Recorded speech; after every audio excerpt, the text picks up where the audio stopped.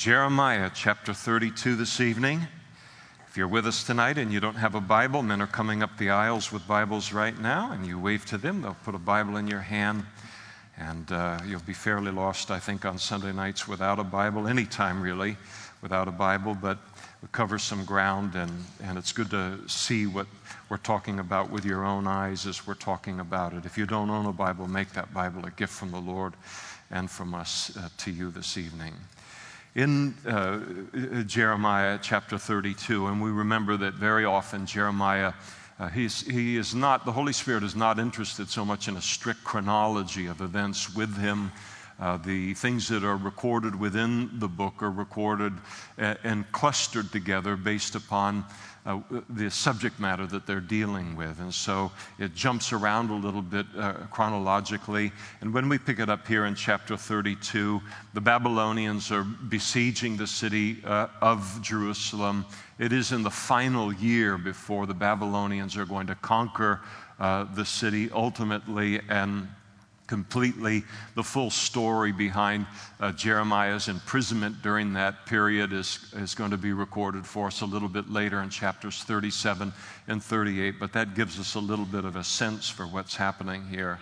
The word that came to Jeremiah, verse 1, from the Lord in the 10th year of Zedekiah, king of Judah, which was in the 18th year of Nebuchadnezzar. And that's a mouthful, isn't it? It is always amusing to me when I'll hear somebody speak about the Bible as being this collection of myths, or that it's just a man-made history or some other way that they dismiss the Word of God with it. And when somebody says that, usually I realize that this is a person who has never read the Bible. The Bible never reads like a myth. It reads like fact. It reads like history. There are the names of people that are involved in the events, the locations that they occur in, the very dates in which the events occurred. God is almost challenging anyone who desires to disbelieve to go check it up on it themselves. One of the most exciting news for me as a Christian and a student of the Bible is the fact that there are archaeologists working all through the Middle East. And I just say, dig, baby, dig. Just keep on doing it, because all of these questions or the doubts that people pose related to things, then they end up digging into a tell and they discover that this is historically accurate and so forth. And archaeology, honest archaeology, is a great friend of the Bible. But this lays it down for us in technical terms, wonderfully technical, but lets us know that the city is about to fall. For then the king of Babylon's army besieged Jerusalem, and Jeremiah the prophet was shut up in the court of the prison, which was in the king of Judah's house. He is imprisoned for the most part in that final year. And the reason for the imprisonment is given to us in verse 3. For, that's a reason word, Zedekiah the king of Judah had shut him up, saying, why do you prophesy and say, thus says the Lord, behold, I will give this city into the hand of the king of Babylon, and he shall take it. And prophesying the fall of Jerusalem, and Zedekiah was concerned that this would dishearten the battle spirit of the soldiers in Jerusalem. And then further prophesying that Zedekiah, the king of Judah, who was the final king when Babylon conquered Jerusalem for the third and final time and took them fully into captivity, and prophesying further that Zedekiah, the king of Judah, shall not escape from the hand of the Chaldeans, but shall surely be delivered into the hand of the king of Babylon, and shall speak with him face to face and see him eye to eye. And so the city is going to fall. Zedekiah, you're going to survive the fall, and you're going to be taken captive by the king. You will not escape, though they will try to escape. They won't escape, the king and his cabinet, but they will one day look eye to eye with Nebuchadnezzar following the conquest. And then he shall lead Zedekiah to Babylon, and there he shall be until I visit him, says the Lord. Though you fight against the Chaldeans, you shall not succeed. So you can see how this message would be over a long period of 40 or 50 years would be rather disheartening to the spirit of those that are fighting for Jerusalem at that time. So Zedekiah tries to deal with it in the way that he does. The only problem that he's facing is it's the truth.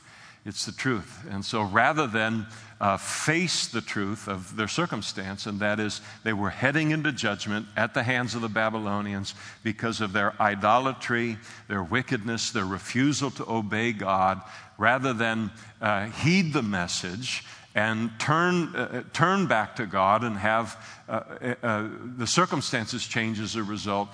They don't like the message, and so they jail the messenger. This is exactly the wrong kind of thing to do. We see it in a different kind of way in our culture. They don't like the message, and so ban the Bible and ban the Ten Commandments in every kind of public setting and so forth. And it won't be long before they're trying to ban it in churches, at least certain subjects that we can address and so forth that they deem to be unloving by the basis of their intolerance and their horrible misunderstanding of what true love is. But so it is all through the ages, and that's the battle that all of God's people are always in the middle of, and Jeremiah found himself in it in kind of a stark degree. And Jeremiah said, in response to all of this, the word of the Lord came to me while he's in this imprisoned circumstance, saying, behold, Hanamel, the son of Shallum, your uncle, so it's his cousin, he's going to come to you. And when he comes to you, this is what he's going to say to you. Buy my field, which is in Anathoth, for the right of redemption is yours to buy it. So this is one of the most beautiful examples of what we know in the New Testament as a spiritual gift of a word of knowledge. Jeremiah is given a word of knowledge, a piece of knowledge, a fact that he could not otherwise know apart from revelation from God. Holy Spirit does that even yet today. So he receives this word of knowledge. This is going to happen. His cousin is going to come, offer him to redeem the land in Anathoth. In the law of Moses, when a family member could no longer hold on to their piece of land as a Jew, rather than sell that land out of the family, because land was very important to be held within the family, you would take that land and you would offer it for sale to a family member who could afford to pay for it, and then they would buy the land, and though you would lose the land, it would still be held by the family. And this was the right of the kinsman redeemer to do that. So whoever was the closest blood relative that had the means to purchase the land, then it would be offered them to do so. And apparently Jeremiah is in that condition. Now, it is interesting in terms of this offer that is being made to him to redeem the land. Usually, if somebody came to you and said, listen, I can't hold on to this land, we've hit some hard times, some bad sequence of crops or so forth, you would be very eager to buy the land. But Hanamel comes and offers this land for Jeremiah to purchase at a time where Anathoth is now in the hands of the Babylonians. I mean, it is good for nothing. Babylon has made it a part of the Babylonian Empire, and there is no indication that the Babylonian Empire is not going to go on for hundreds of years into the future. And so this has kind of got to have a double sting, I think, for Jeremiah a little bit. We remember earlier in the book of Jeremiah that Jeremiah's family in the city of Anathoth not only rejected him as a prophet, but they had conspired together to kill Jeremiah to silence his voice. So this is the attitude that his family has already shown to him in his prophetic ministry, and the deep intimate concern that they have for him as a human being. But now when they need some money, 17 shekels for some land that is useless, they come not to visit him in prison, not to say how unfair the circumstances are. Can we encourage you in any way in your calling and in your faithfulness to God? There's none of that. It's all a money grab. And so this can really, really hit Jeremiah the wrong way.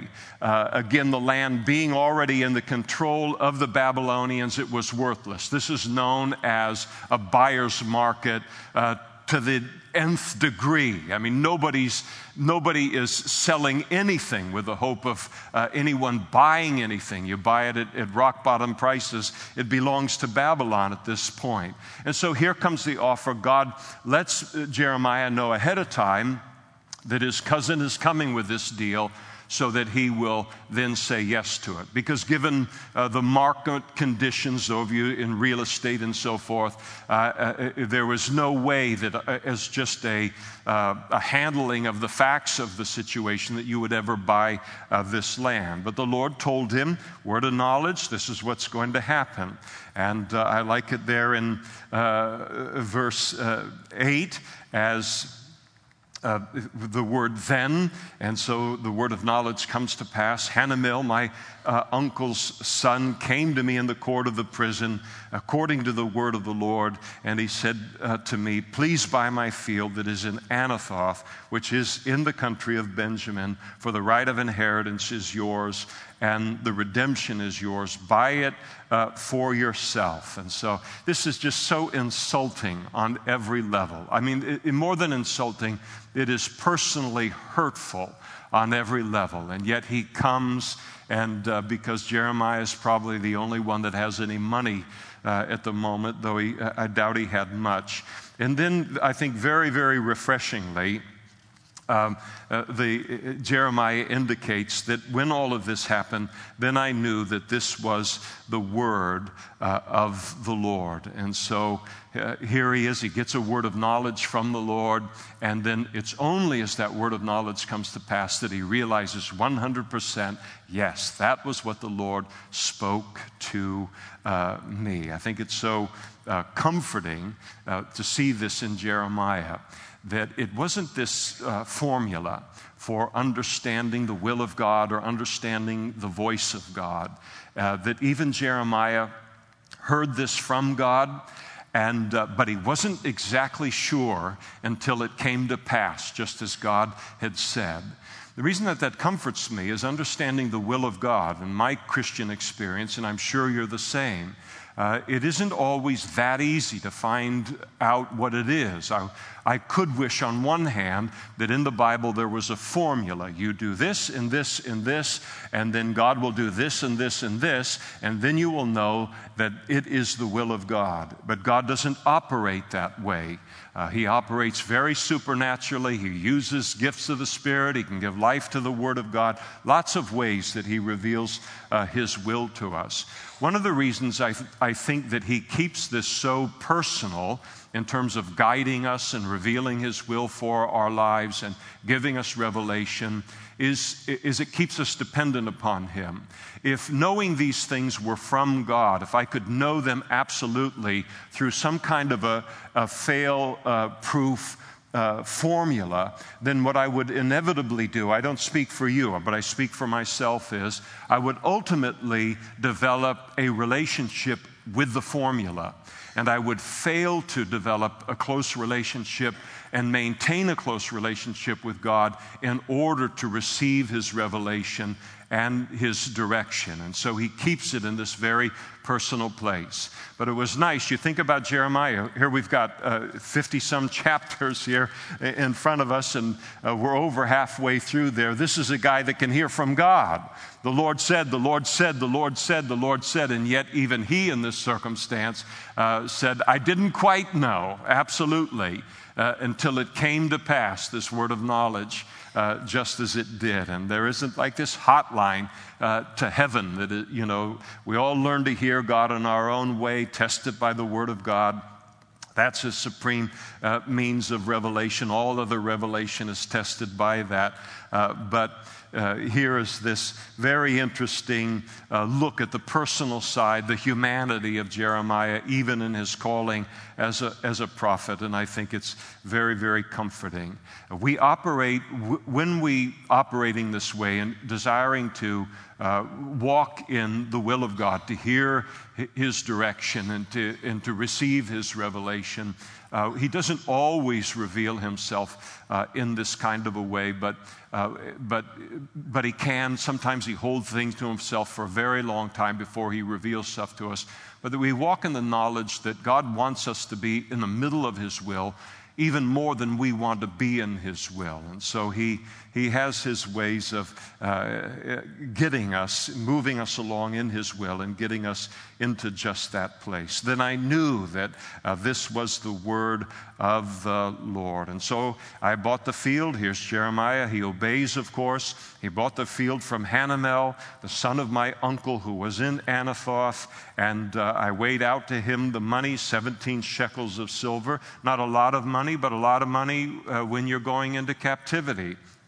And then the real estate transaction as it occurred in the ancient world, he signed the deed. That was a part of it. The deed would then be sealed. There were witnesses there that would have been in place. That is the ancient form of a notary. And then they weighed the money in the scales to make sure that it was exactly the 17 shekels. And so the transaction moved forward in this way. And so I took the purchase deed, both that which was sealed according to the law and the custom and that which was open, so there were 2 copies of it, and I gave the purchase deed to Baruch, the son of Neriah, the son of Maaseiah. Never name any of your children. Never give them a first name that has 3 vowels consecutively in that name. That's wrong to do to them and wrong to do to people that try to pronounce their name for the rest of their lives.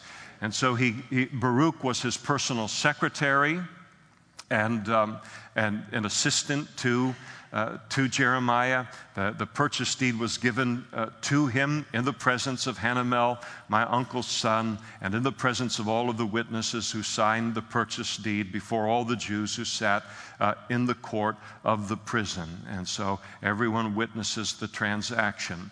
Now, what's happening here is we've got a visual, God is working through Jeremiah repeatedly in his ministry of doing these kind of outward, these action kind of prophecies.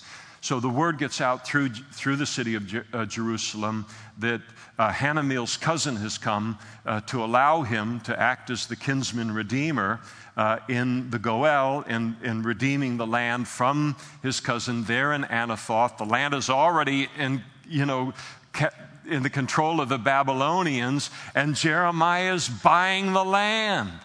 He's cuckoo. What in the world is he doing? Come and see. Now you remember, back in those days, they didn't have 170,000 channels on the television. So entertainment, any way you could get it. Here was something that would kind of spread through the ranks. Let's go see what Jeremiah is doing now. Who in their right mind would buy land at this time? So quite a considerable group of witnesses have gathered around now to watch all of this thing. Why in the world would he buy this land? And God's going to reveal it to him in just a moment. And then he charged Baruch before them, saying, "Thus says the Lord of hosts, the God of Israel, take these deeds, both this purchase deed, which is sealed, and this deed which is open, and put them in an earthen vessel, that they may last for many days." And so he's instructing Baruch to take those 2 deeds, put them in a great clay pot. They would then seal the clay pot with the opening with some kind of a seal that they would then seal with tar. All of this is very much in line, if any of you have either been to Qumran in Israel to see where the Dead Sea Scrolls were discovered, or you've seen something on the television related to it or in the internet. This very same kind of thing. And so the deeds were to be put into a clay pot, kept in an arid place, so that they would survive the 70 years of the Babylonian captivity and could be brought out at the end of that captivity. And here is the whole lesson, the whole message behind this action sermon of Jeremiah.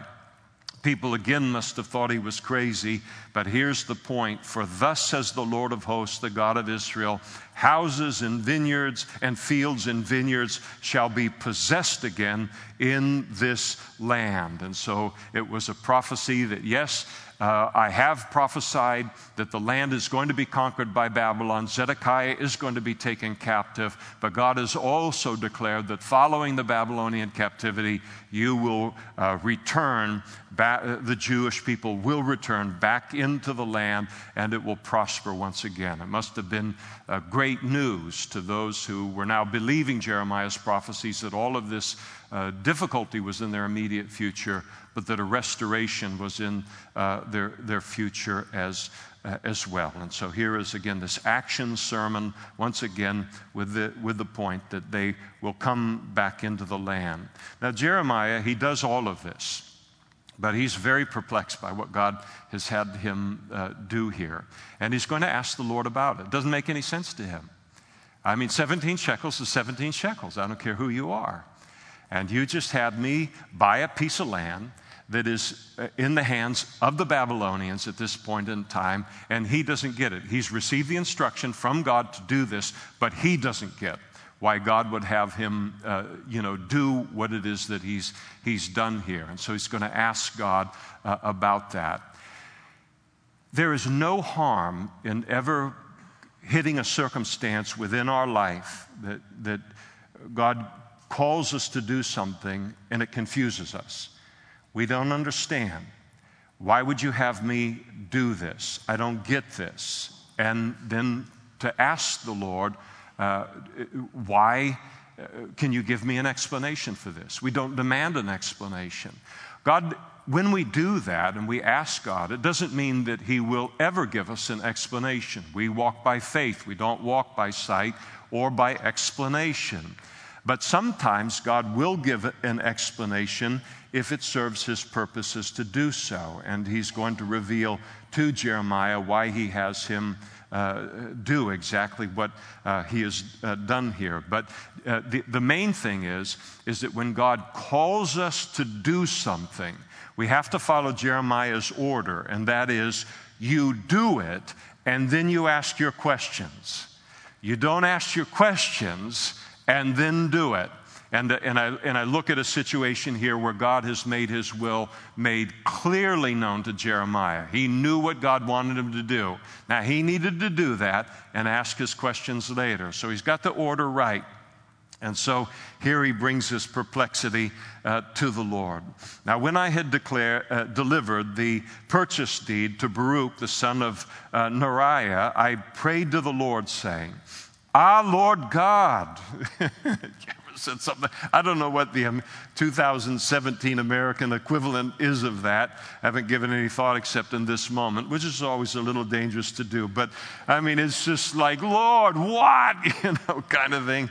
He says, behold, you have made the heavens and the earth by your great power and outstretched arm. There is nothing too hard for you. Now, he's going to pose a question to the Lord here, but in his prayer, before he gets to that question, he spends the early part of his prayer reminding himself of who God is and how great God is. And he begins there in verse 17, and I don't want to bog down too much here, but it is important to look at, and it's certainly worth looking at a little more fully on your own. He begins the prayer by reminding himself, certainly not God, reminding himself of the greatness of God's power. He doesn't stop there. He goes on in verse 18, and he reminds himself of God's love, of God's grace. You show loving kindness to thousands and repay the iniquity of the fathers into the bosom of their children after them, the great and the mighty God whose name is the Lord of hosts. So he reminds himself of the grace of God, the love of God. And then he moves on to remind himself in prayer here of the greatness of God's wisdom. You've heard the old saying that prayer changes things, and the first thing that it does is it changes us. And so he's coming and he's spending some time in the early part of his prayer reminding himself of the greatness of God, great in His power, great in His grace, but also in His wisdom. You are great in counsel and mighty in work, for your eyes are open to all of the ways of the Son of Man, to give everyone according to his ways and according to the fruit of his doings. And so he reminds himself of these things about God before he gets to his supplication or to his request. I don't know how exactly it happened, but it happened early in my Christian life. And I know that it happened in my life because of iron sharpening iron, interconnectedness with men and women who knew the Lord far longer and far more deeply than I did at that time, and maybe still do. And one of the things that I would notice when I would ask them to pray for me concerning certain things, and a gentleman by the name of Lee Shaw was chief in this. Lee's dear in the heart of both my wife Karen and I, in that he led my wife to the Lord over the telephone. But he remains a good friend to this day. But I would notice that when Lee would pray for me in the early days of my Christian life, he would never head straight into the intercession or the need that I had given to him. But he would always spend some amount of time, whether it was seconds or a couple of minutes, just acknowledging the greatness of God. God, thank you for that throne of grace that is open to us. Thank you for your power. Thank you that you're greater than every problem that we could ever bring to you. Thank you for your grace and your love. Thank you for your wisdom and the wisdom that you promised to give to us if we'll just ask you for it. And there would always be that kind of turning around of the circumstances, because when I would bring a prayer need to someone, to an elder or a pastor, which is what he was, and ask for prayer. And for me, the problem was using up all of the oxygen in the room. It was the big, gigantic thing. And what Lee recognized for his own life before he could even intercede for me properly, and he knew it was a need in my own life, was to now no longer see God in the light of the greatness of the problem, but to see my problem in the light of the greatness of God, and to take some time and just to remember that this is who it is that we're praying to. And many of you know that when you ask me for prayer, I almost never go straight into the need, but always spend some amount of time. It's not a formula, but it's something that's become a part of a need for me in my own life, to, before I bring this need to God, to spend some time considering the greatness of his power, of his love, of his grace, of his wisdom, that he is greater than every problem or need that we will bring to him. And it's important for us as Christians. This is not just an Old Testament model related to prayer. So often if we don't spend this kind of time in an introduction to prayer to the Lord, in worship of him, acknowledging who he is, then we have the tendency to just go straight to the need. The need is so great, we lift it up to him, and since we don't have a sense yet in the immediacy of the need that he is greater than the need, we just simply pick it back up and walk away from the prayer and carry it on ourselves, rather than realizing, no, let's just leave it with the Lord here. You remember when Jesus was approached by the disciples and they said, teach us how to pray. And he said, you shall pray after this manner. Our Father which art in heaven, hallowed be thy name. And it is only after the early part of that model prayer is spent giving consideration to the greatness of the God that we are bringing our needs to, that later in the prayer, the intercessions, the specifics are then laid out. Give us this day our daily bread. And so the model holds. It's an important one for us. We see it modeled in Jeremiah. And you'd say, well, Jeremiah, he's been a prophet for 40 years or whatever it's been at this point.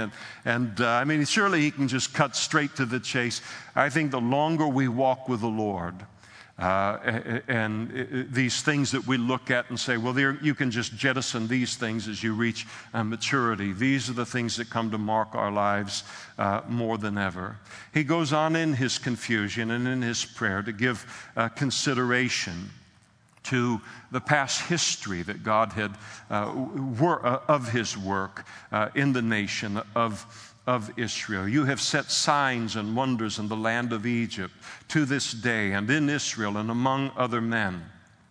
And you have made yourself a name as it is to this day. You have brought your people Israel out of the land of Egypt with signs and wonders, with a strong hand and an outstretched arm, and with great terror, and you have given them this land which you swore to their fathers to give them, a land flowing with milk and honey. And again, it's a very important thing that he does here. Before he gets into his intercession here, he stops and he remembers the great things that God had done in the past of the nation of Israel. We do the same thing when we remember. So often when we hit a situation in our life, so often that situation seems so large, but it's actually smaller than other difficulties and trials that God has already brought us through. And to take some time and just say, Lord, you've brought me through deeper rivers than this, deeper streams than this. And I just acknowledge that so that I don't lift this need up to you and then carry it away on my own shoulders afterwards. And they came in and they took possession of it, speaking of the children of Israel, but they have not obeyed your voice or walked in your law, and they have done nothing of all that you commanded them to do, and therefore you have caused all this calamity to come upon them. In other words, Lord, I know that Judah is in the fix that we are in. Because of our own sin. I know it isn't a failure of your wisdom or your power or your love or your ability, but it is the failure of the people. Look, the siege mounds. Babylon, with their mounds being built up against the walls to take the city. They have come to the city to take it, and the city has been given into the hands of the Chaldeans who fight against it. And because of the sword and famine and pestilence, what you have spoken has happened. There you see it. And then he comes to it, and you have said to me, the God of such power and such wisdom and such grace and such love, you come to me in the midst of this mess and you tell me, buy the field for money and take witnesses, yet the city has been given into the hand of the Chaldeans. So, I mean, he's really struggling here. What I know about you and what you're telling me to do seems a little bit inconsistent. And so he's confused, but you got to give him credit. When you have doubts or you have confusion about how God is working in our lives, and that will never stop until we get into heaven. The one thing, well, he does a lot of things right here, but one of them is to bring, his confusion to the Lord. The Lord may give us illumination concerning things, or he may not. Whatever he knows is best in the circumstances. But for Jeremiah here, God has something to say to Jeremiah. And then the word of the Lord came to Jeremiah saying, behold, I am the Lord, the God of all flesh. Is there anything too hard for me? I don't know how many verses you have underlined in your Bible. I tend not to underline a lot, except in the one that I'm teaching from. But there are certain verses in the Bible that I read devotionally and so forth that are underlined, and this is certainly one of those. Behold, I am the Lord, the God of all flesh. Is there anything too hard for me? And it's a good question, and God asked Jeremiah of that. In other words, he's revealing to him, there's nothing out of control about your situation, Jeremiah. God is speaking to him of his sovereignty. That is, that he is almighty over the entire situation. And the problem that Jeremiah is facing, nothing is too big for God, including this problem and this question that he has. You remember that you look back in verse 17, and Jeremiah begins his prayer here with the claim, there is nothing too hard for you. And then the Lord picks up part of Jeremiah's prayer and poses it to him, is there anything too hard for me? In other words, Jeremiah began the prayer by saying that about me, and I'm asking you the question, do you really believe what you're praying? I don't doubt that probably half the prayers I pray, the Lord could interrupt them in that way. You're saying all of these things, but let's take a moment and see if you really believe what you're saying to me in the prayer. And just to make me stop short and say, yeah, yes, I do. I really do. I believe that. And so Jeremiah might have been thinking, hey, listen, don't use my prayer against me. And I said something good here, that nothing's too difficult for you. And the Lord yet challenges him in his confidence related to that. I remember years ago when Calvary Chapel Modesto was in Sherwood Bible Church, we met for a period of time when the church first started, and back in 1985. And we met, thank you, Pastor Ross Briles, who was very gracious to us in the early years. We met there for a short period of time, had afternoon services, and it was the year that I think the 49ers were heading toward their first or second world championship, Super Bowl championship.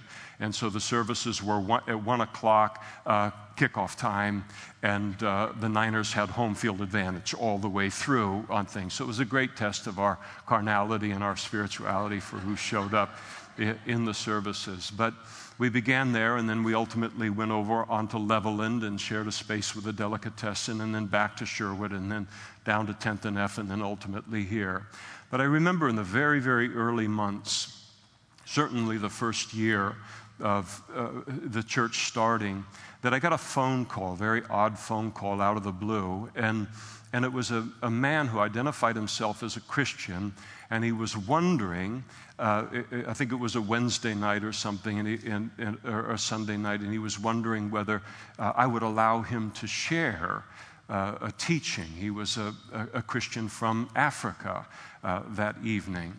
And those people who know me well, I am extraordinarily conservative in this area. It wasn't like, yeah, cool, wow, come on in, just share anything that's on your heart. I don't take those kind of chances unless I know something about it. It was something about the phone call, and I said, well, what's going on here? What are you doing? Are you crisscrossing the United States, or what's happening here? We had a conversation about it, and I prayed, and I had a peace about it. I said, why don't you come and I'll let you share. So he came. I'll never forget the sermon that he taught. Some of you, I think, less than a handful are still around from probably that evening service. But he taught on the tears of God, and it was a beautiful sermon. But one of the things that he did is he taught us a chorus that was very popular in Africa at that time, and it came from this verse, and it went something like, I'm not going to sing it to you, I'll rap it. I'm going to rap it for you in hip-hop. So just pretend, okay, wait a second, let me get, okay. But the song went, behold, I am the God of all flesh. Is there anything too hard for me? And the chorus was like, is there anything too hard for me? Is there anything too hard for me? And I don't know what the condition of all of our hearts were individually on that night. It ministered to us surely on that level, certainly spoke to us as in endeavoring to try and start another church in Modesto, and it was a powerful time. And I've never forgotten that chorus and the story, our personal story as a church related to verse 27 here. And so this is what God speaks to Jeremiah. And therefore, thus says the Lord, behold, I will give this city into the hand of the Chaldeans, into the hand of Nebuchadnezzar, king of Babylon, and he shall take it. And the Chaldeans who fight against this city, they're going to come and they're going to set fire to this city. They're going to burn it with all of the houses on whose roofs they have offered incense to Baal and poured out drink offerings to other gods to provoke me to anger. And now he's giving the reasons for why this judgment is going to occur. Their idolatry, verse 30, because the children of Israel and the children of Judah have done only evil before me from their youth, that is, from the beginning of the nation. For the children of Israel have provoked me only to anger with the work of their hands. Again, their idolatry, says the Lord. Further reason for their judgment. For this city has been to me a provocation of my anger and my fury from the day that they built it, even to this day. So I will remove it from before my face, because of all of the evil of the children of Israel and the children of Judah, which they have done to provoke me to anger, they, their kings, their princes, their priests, their prophets, the men of Judah, and the inhabitants of Jerusalem. And then he spoke about how disrespectful their sin and their attitude toward God was. And they have turned to me the back and not the face. Though I taught them, rising up early and teaching them, yet they have not listened to receive instruction. Now, what we're engaged in as Christians is a personal relationship with God. This is not a game. This is not an institution. This is not a factory. This is a relationship with God. There is a God on the other side of this relationship that we have with Him. I think we're most often very, very aware of what God's attitude is toward us and His faithfulness to be what we need Him to be in this relationship. But we're less aware, I think, of the fact of what this relationship actually means to God and what our treatment of Him in this relationship means to Him. When we treat Him well, when we give Him the respect and the honor and the glory that He's due, what that means to Him. But then also to understand what idolatry, what disobedience, what disrespect toward Him, the effect that has upon Him as well. And it's important to stop and remember that. What I do with my life and what I do in this relationship, He takes personally, because it is a personal relationship that we're involved in with Him. And their treatment of Him, of His commandments, of His temple, of the idolatry and so forth, their unwillingness to listen to His prophets when He sent them over and over and over again. He took it as if He went up to speak. Put yourself in a room where you would go up and to speak to someone in a large room, a large setting where people are milling and gathering, and you started to speak to someone and they turn their back to you mid-sentence.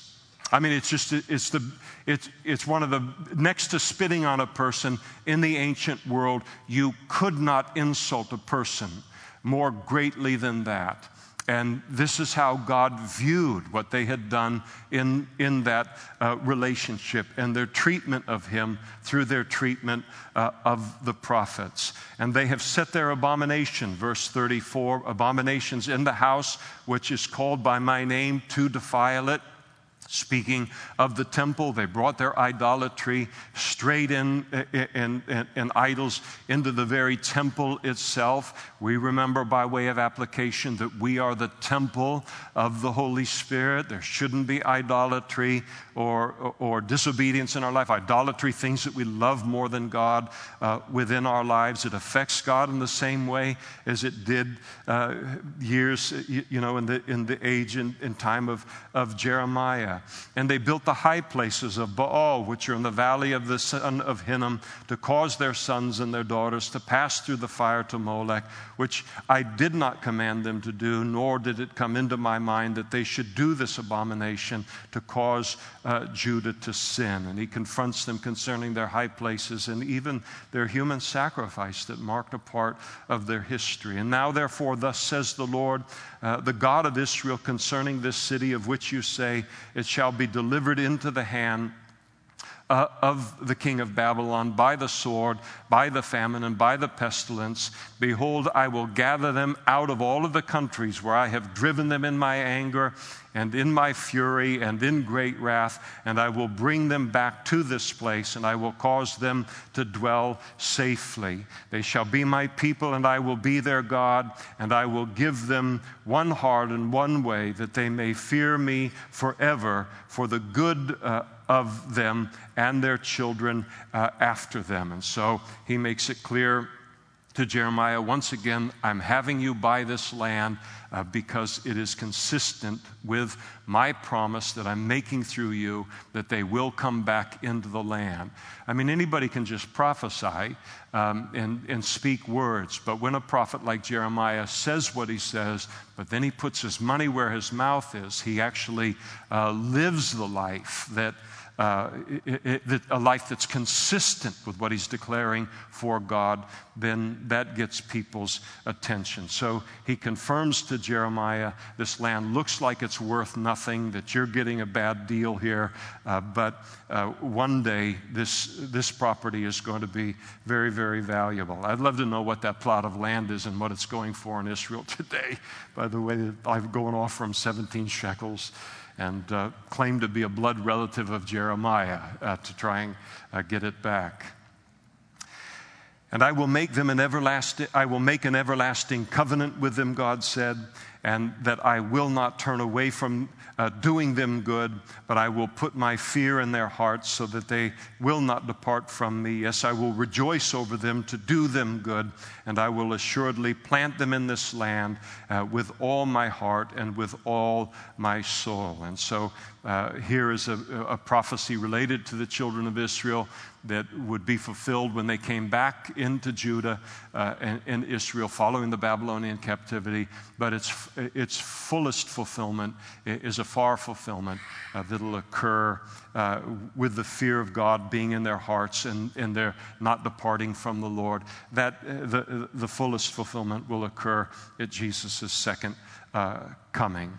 Verse 42, for thus says the Lord, just as I have brought all of this great calamity on this people, so I will bring on them all the good that I have promised them. God loves happy endings.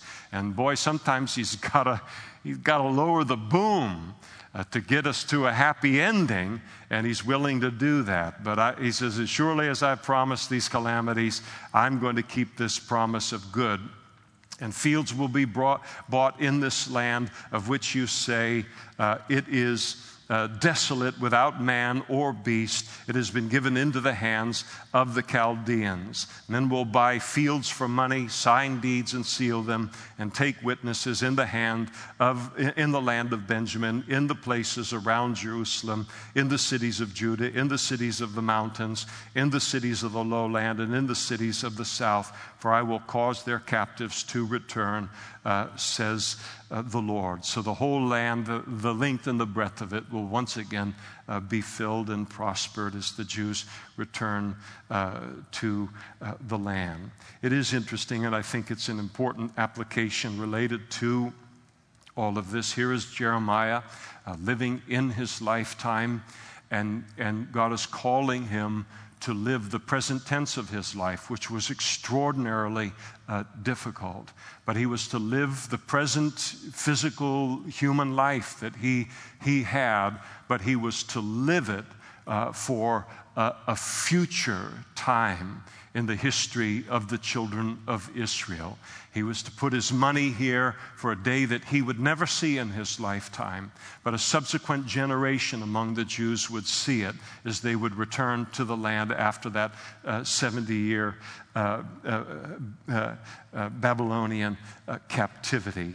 And so here is Jeremiah. He's called by God to invest in a very glorious future, long before that future ever gets unveiled.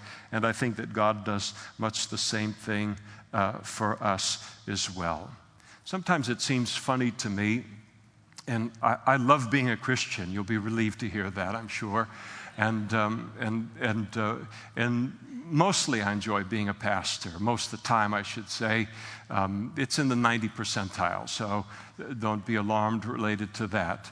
Mondays are kind of interesting. But that has nothing to do with you. It has entirely to do with me. But it is interesting when people look at your life as a Christian, and you think about how your loved ones, your family members that don't know the Lord, or your neighbors or coworkers, and what they look at you, and it must just seem to them that we are absolutely perfectly wasting our lives. I mean, here you are going through all of the things that you're going through and all of the hardship of this life that everyone else faces, and yet you refrain from all of the sex, drugs, rock and roll, all of the other things that people kind of give themselves to in order to get through and so forth, and you are missing out on what everybody else considers to be life in this life, and you live determined to invest completely in a life to come. And how strange that must be to people. Sometimes it can seem strange to me.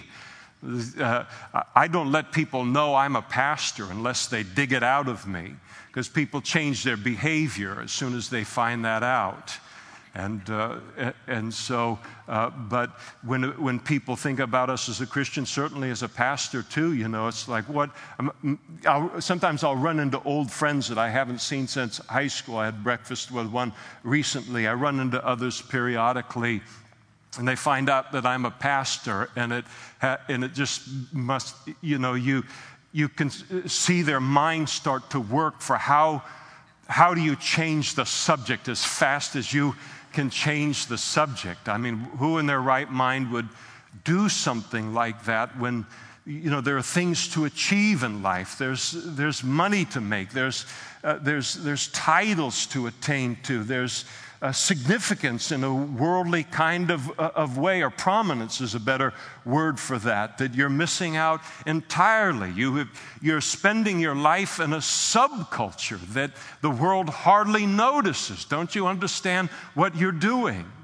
And yet we love to do it. And yet we love to do it. But it looks so strange from the outside, as we do as Jesus declared and said, "Do not lay up for yourself treasures on earth, where moth and rust destroy and where thieves break in and steal. But lay up for yourselves treasures in heaven, where neither moth nor rust destroys and where thieves do not break in and steal. For where your treasure is, there your heart will be also." And one of the nice things about getting a little bit older, I'm not old yet, I'm just oldish, is that as enough time and decades begin to kind of go underneath the bridge, and even these kind of battles that might have gone on earlier in life, or longings in terms of the things that everybody else is doing and maybe I'm not allowed to do, and these weren't things that had a huge hook in me, but they're things that you consider in the course of a long pilgrimage in this world. And none of them put me in any danger, any kind of smacking my lips or longing for the world. I came to know Christ after having experienced the world on some level, and I knew that there was no future in it. So I never looked back longing upon it. But it certainly is easier, and how thankful I am that at the age of 62, that I'm not coming to this realization that there's nothing really to live for ultimately in this life, no experience that compares in this life to living this quiet, determined Christian life of fellowship with one another, the advancement of the kingdom of God, taking my little part, your little part, in the advancement of that kingdom in our little period in human history, and to live in this age for an age to come. And for people then to be confused by our lives and our priorities and how we spend our lives. But the thing they can't get out of their mind is they've put their money where their mouth is. They've put their time where their mouth is. They are investing their life in what they claim to believe about this life and the life to come. And it's a powerful witness. And I don't say that every Christian possesses that witness, because not every Christian lives in a way that is described here by Jeremiah and what I'm describing to us tonight. But where it is present, and hopefully in each one of our lives, it's a powerful witness to people as they watch it. And what a joy it is to be able to live for the kingdom that is to come as we enjoy this Christian life through this life. And I wouldn't exchange this life for 10 lifetimes away from the Lord. I mean, one day in the house of the Lord, in the courts of the Lord, as a daykeeper in the house of the Lord is worth 1,000 spent elsewhere, even if that elsewhere isn't prohibited by the law of God. But here is Jeremiah, and he brings the call of God upon Jeremiah's life to live not with this life supremely the concern, but the will of God the supreme concern, and then to live for the next life. And to know that all of the promises, just as God gave the promises to Jeremiah concerning the future of Israel, all of that came to pass. And one day, everything that God has declared in His Word concerning the heaven that is to come, the life that is to one day come for each of us, that all of that is sure as it came to pass for the children of Israel in coming back from the Babylonian captivity. Let's stand together, and we'll close tonight in prayer and a closing worship song.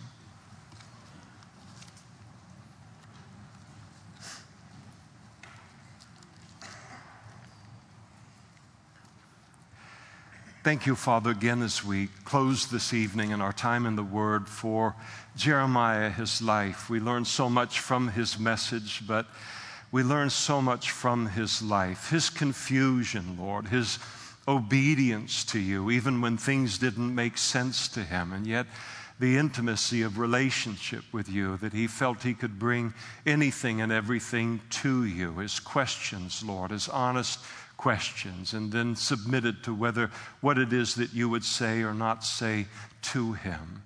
His willingness, Lord, to lead a life in his hour in human history that looked absolutely crazy, the decisions that he made, how he spent his life, to all of the people, even those that considered themselves to be God's people. It seemed like a perfect waste of life the way that he was living, and then to realize that that is very much our portion as well in this hour in human history. And we pray that you would continue to give us the grace, Lord, not only to talk the talk, but to walk the walk, and to live this life, Lord, not concerned for ourselves and experiencing all of the things that are there to experience in life, but would constitute a violation and a neglect or an abandonment of your call upon our lives, but to invest our lives not in what is here, but invested in your will, Lord, with our focus upon the glory of the life that awaits us, the promises that are on the other side of this life. Thank you for the privilege of this Christian life, being a member of the kingdom of God. We thank you for the sacrifice of Jesus tonight that has made it possible. We thank you for the meaning and the significance that our life has that no one else experiences, independent of knowing you and walking with you and serving you. Thank you for the blessing of being your children tonight and being a part of your family. And we bless you and we thank you in Jesus' name. Amen.